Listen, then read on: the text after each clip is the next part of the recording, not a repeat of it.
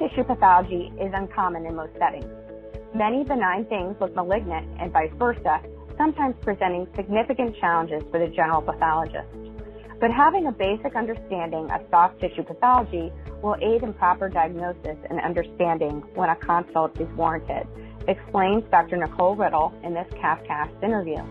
Dr. Riddle will be teaching a course on this topic at CAP 18, held October 20th to the 24th in Chicago.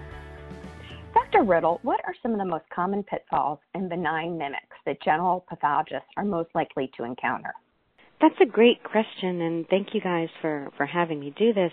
Oftentimes, lesions like nodular or ischemic or proliferative fasciitis, those are all benign lesions that are often overcalled as malignant. And then there's cases such as low-grade fibromyxoid sarcoma, which is often undercalled as benign, which is actually a more aggressive lesion. These are just some of the entities that will be discussed in our CAP 18 course. We will also try to highlight atypical immunohistochemical findings, such as how many soft tissue lesions can have focal keratin staining, hopefully to prevent them from being called sarcomatoid carcinomas, which are treated very differently. Can you discuss what process pathologists should follow to ensure they are utilizing the appropriate ancillary tests in making their diagnosis? Yes, of course. For each diagnosis that we will highlight, we'll try to go over what the typical panel looks like, highlighting, the statistics of when they are positive, when they aren't positive, and how they should appear, because in some lesions, a positive stain should be extremely bright, like an S100 in schwannoma, but then in other lesions, even focal positivity, like a MyoD1, actually means that it has that protein expression. So we hope to go over all of the entities and how their immunos should appear to help narrow down or possibly even broaden the diagnosis. What strategies can pathologists employ to more confidently discuss cases with their clinician peers?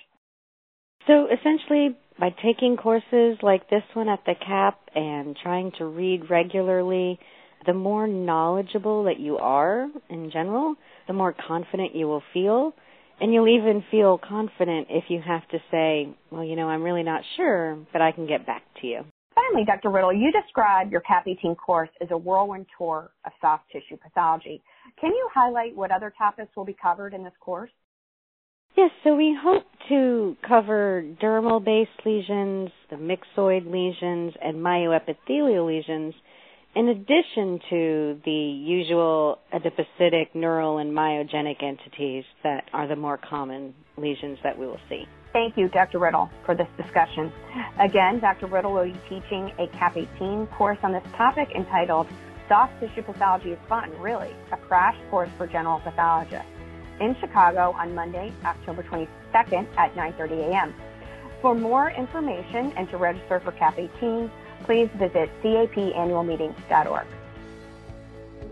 Thank you for listening to this CAPcast, and be sure to listen to our other CAPcasts from the CAP on our SoundCloud channel at soundcloud.com/pathologist.